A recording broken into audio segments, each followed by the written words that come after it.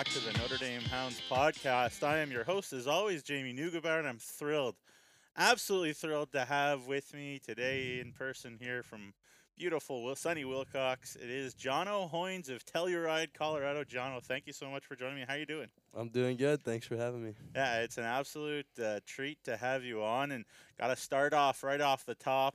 Are you a soccer fan by any chance? I can't say I am. I But do you played know what soccer, happened but yesterday, Johno? I don't. Or was it yesterday? A couple days ago? I don't. Canada beat the USA in soccer, big World Cup qualifier, but you're not interested. You Oh, said you were playing jeez. soccer though when you were younger. Yep, I had some soccer days when I was little. Grew up playing it, but I can't say I watch much of it on the television. Well, that beginning attempt of mine to chirp you did not go very well. No. But that's as my wife will tell you. That's how chirping usually goes for me. Doesn't go so well. Oh God. My daughter will probably chirp me better than anybody. But what did I tell you? What my daughter said to me a little bit ago? She Mm. was. I was lying on the ground and I closed my eyes and she said, "Oh, Daddy, are you tired from sitting on the couch all day?" Oh. And I was like, "Oh, dagger to my heart." Anyways, we move on. Johno, as I mentioned, an 0-2 from Telluride, Colorado. Do you feel like, as we're 37, 38 games into the season now, Johno, like, obviously everybody has lots of room to grow, but do you feel like you're, kind of getting it a little bit more, like sort of how you're going to be, like really effective, play your game that the Johno brand is, I guess, at this level? Do you have a better sense of that now? Yeah, definitely. I think I'm definitely getting a feel for the juniors experience. It's a lot different than the hockey I played before, but I'm definitely finding where I fit in that, and I'm excited to keep going. For sure. Well, I'll tell you what, Jono, and people never will hear this, but that's okay. The Melville Millionaires, voice of the Melville Millionaires, Benny Walchuk. Last time we played Melville, he was all like, "That Johno Hoins, wow! Like I'd never noticed him before, and he's good." So there you go. You got some fans out there, Johno. I can tell you that. I want to talk about where you played before just a little bit. You have prep experience, you have minor hockey experience. How do you kind of weigh those out in terms of how they were beneficial, or is it just when you're a kid you're just playing hockey? It doesn't really matter where you are. It's definitely less of it definitely matters less where you are when you're a kid, I'd say. Uh huh. But I think I had good experiences at prep. I think um that's when I started, getting it gets more serious once you hit prep and you're starting to figure out what's next. But in terms of the most valuable place I ever played, gee, I don't know. Couldn't tell you. Well, fair enough, but I just mean like, um, you know, even last year, I guess you had some NAPHL experience. Mhm. You were at the Frederick Gun School. You've been, Boston Junior Bandits. At the same time, I guess you were playing prep. Was it the same time in 1920, or was it Yeah, sort of one and then the other? yeah, that was Bandits was just split season, so in the fall Oh, okay. instead of playing like a fall sport for the school, you get some hockey games in that aren't affiliated with the school, and then you play the school season Oh, after that. okay. So, how does a kid from Colorado end up spending as much time in New England as you have? Well, when I was younger, my mom moved out there Oh, okay. and then she started teaching in Brookline, Massachusetts, and then I stayed back in Colorado for another year, and then after that, last year I headed out east to find some different hockey, just 'cause in my small town there wasn't much to offer, and it was what I love to do, so I want to keep figuring out what's next. For sure. So, you get uh, Portsmouth, like Abbey School. Where is that?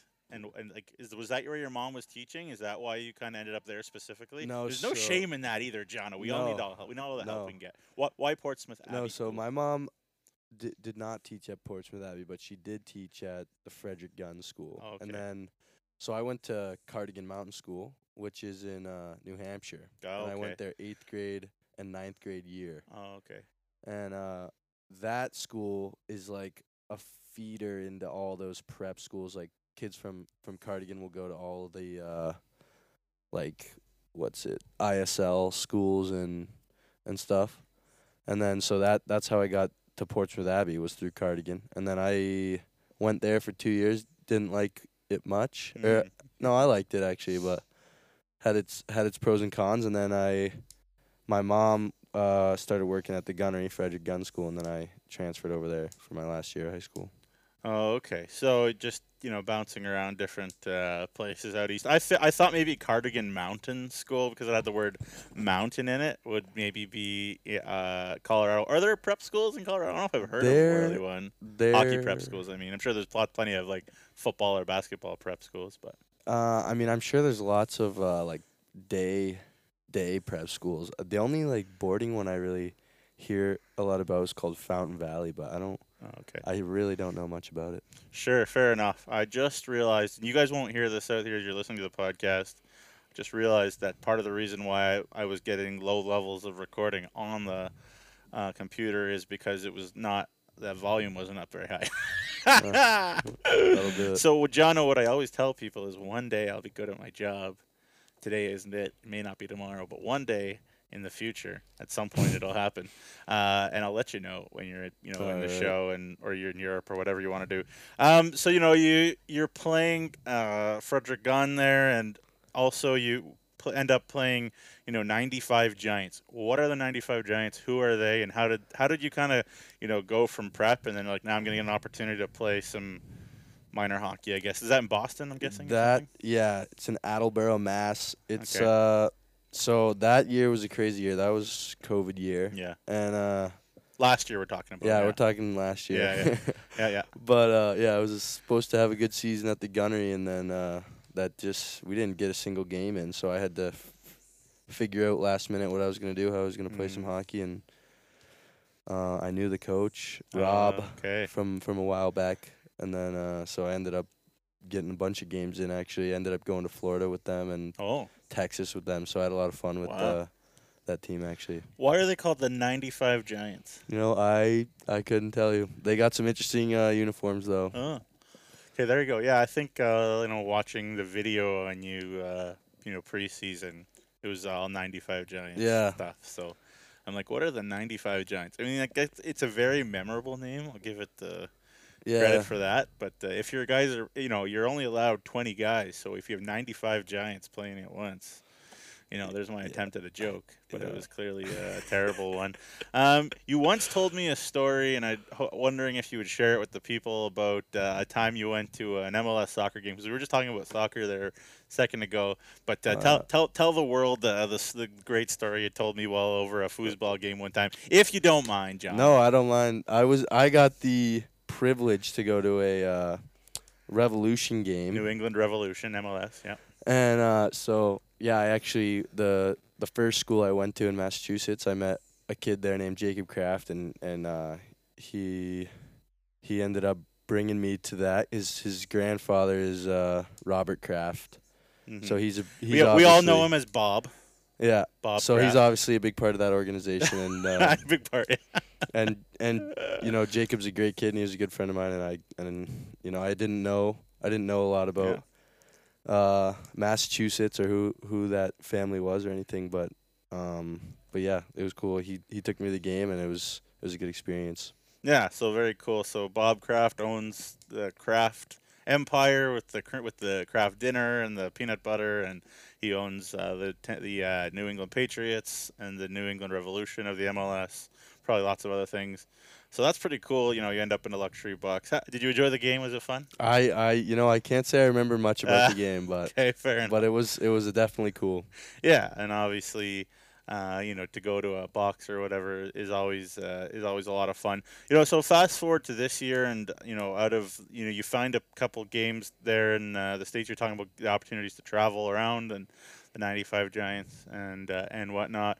And you, I guess, are scouted or seen by a team in the North American Hockey League, and you go to camp there. Which team was that, and what was that experience like for you? That was so. I went to a prospect week in Maine for the Nordiques. Okay.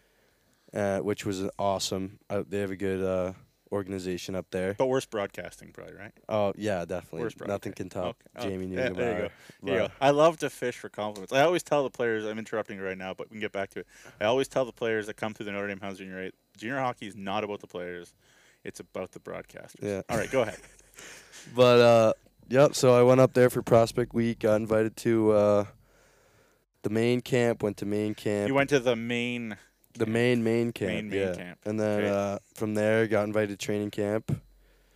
Can't say I had the best training camp there, but Why would you say that? I don't know. I just wasn't my week. I guess Mm. wasn't my weekend. But and then found myself here with Brett. I think him, Brett, and the main coach Hmm. had some communicating, and then that's what brought me here. So to the that must have SJ. been a real whirlwind, because uh, I guess you get done that camp there, and I know this is a regular occurrence. You hear about this all the time. A guy doesn't make one team or whatever in the middle of training camp and all that, but jumps to another. But I'm guessing you made friendships quickly, maybe in Maine, Uh, and obviously trying to make that team and looking at what your options. And then all of a sudden, boom! Hey, you're going to Saskatchewan. yeah. So like, obviously you talk about how the main coach and Brett had some sort of relationship. But what was it kind of like on your end? What was that sort of thought process on whether to I don't know how to word this. Like the thought process for a kid to report or not report, that kind of thing is never straightforward. It would be a perfect world where everybody just says, we're anywhere in the world, yeah, I'll come there. But it's often a thing that guys think about, at least, I guess. So what was that like for you, or did you not even have time to be like thinking too much about it? To be honest, I was prepared for I slowly but surely figured out how all juniors hockey worked and how it's Uh huh. a lot can go on and a lot can go on last minute and a lot of crazy stuff happens. So I would say I was pretty prepared for almost anything. I'd say Saskatchewan was a stretch for sure, Yeah. but I was, I was ready for what juniors was and how it can be hectic and crazy and Mm. you can get thrown around. And I think everyone has. And if you're like, if you don't take offers or an opportunity seriously, I'm not saying everybody should take every opportunity. I'm not saying that, but if you don't take it seriously, then you could just get like stuck and lost in no man's land Mhm. pretty easily too. I Mhm. guess, right? Yeah. Yeah. So yeah, actually when I went to Maine, I was missing out on a couple other things. So it was Uh-huh. me kind of shooting for Maine, and I was closing a couple doors, Mm, which I won't say what those are, but I was sure. closing a couple doors while going there, so I was kind of like taking a risk, and then um got sent here. But yeah, I think like that year especially, it was a crazy year. Like I wasn't playing at the gunnery. I was on Mm, 95, and then but so I was prepared for anything, and I think everyone's got a different path, and then you go where you go. And mm-hmm. at the end of the day, like you're playing hockey every day, and you're with all your Yeah. friends, so there's not much to complain about. Yeah. And then, so how just I guess, how are you enjoying being a Notre Dame Hound? I know within Saskatchewan, I guess there's a perspective within the plugged in hockey world, and we were talking about it before we started recording this, about like how amazing it is. You think about the Rod Brindamores and the Morgan Rileys and the Jaden Schwartzes and Curtis Josephs. The list just is just mind boggling of how many people have been through here. So there's so many different perspectives on it. I guess, how have you found it? How have you found that this setup is helping you?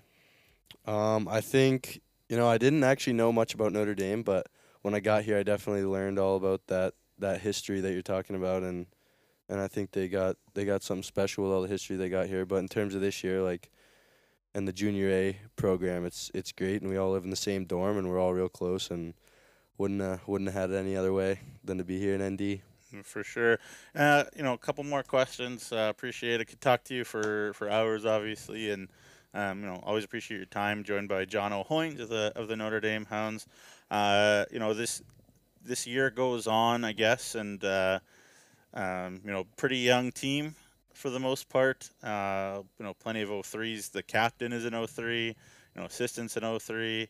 So it's a young core, I guess, and at the trade deadline, Brett goes out and gets 301 forwards, and I'm wondering, I guess, what kind of goes through your head, in that moment. Is it a situation where it's like, I could I'm no longer quote unquote one of the older guys on quote unquote. Now I can just go out and play hockey, or what was your kind of perspective about all those moves? Um, I think again you kind of just all that kind of just happens all the time, and you got to just Uh-huh. I don't know. I love having all those new O1s brought on. I think they're all great guys. I've met them all. I'm good buddies with all of them. I think it was honestly great. Gave us a lot of depth Hmm. up front, and yeah, some leadership and some experience. So I thought it was great. For sure, and I always look at how a guy does over the course of a year. As some guys like start gangbusters and then fall off. Some guys like take their time and everything, and it's sort of there's all sorts of different ways to it. But I think really, you've had a pretty consistent level of play. There's been times where the pucks have gone in, times where the pucks haven't, but you have dealt with a good amount of adversity, uncertainty. We kind of just talked about it. Moving out to a very different part of the states. Obviously, Canada's enormous.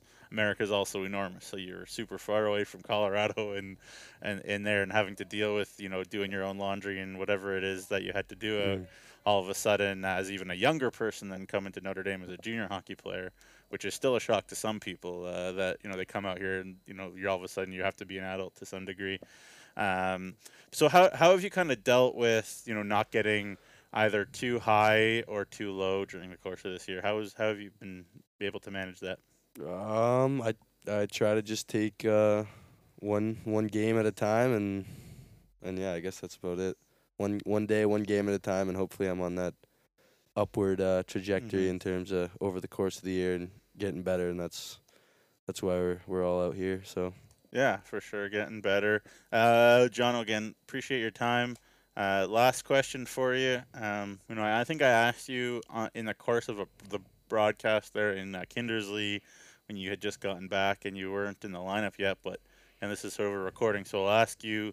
You talked about your mom being a teacher, I guess you were saying. What's your family's names? Do you have siblings? What do they do? And do you have anything you want to say to them if they're listening? I got an older brother, and he's actually in Spain right now. Oh, So if doing what? he's studying abroad in Spain Oh, where right is he? now. Do you know Barcelona or what? You don't know? Madrid, I Madrid. do know. I Okay. do know Madrid, and What's his name? Emmett Emmett. Hoins. So Okay. if he's listening, then Okay. big What's he hello to studying? him. Uh, he's taking 2 classes, and I don't know either of them. Is he But taking Spanish? yeah, he's he's getting immersed, and he's definitely Nice. learning Spanish. I hope so. Okay, there you go. But so that's where he is, and I hope if he's listening, big hi to him. Yeah. Hope he's doing good. Yeah. I'm sure he is. I know he follows the social media. I see the Yeah. name. I see the name. And then yeah, my dad he'll probably give it a listen. There you go. How's What's his name and what does he do? Bill Bill. Hoins, Okay. and he's a general contractor in Telluride still, Colorado. Okay. So he's back home, and then my mom's up in Maine right now. So hello to all the family.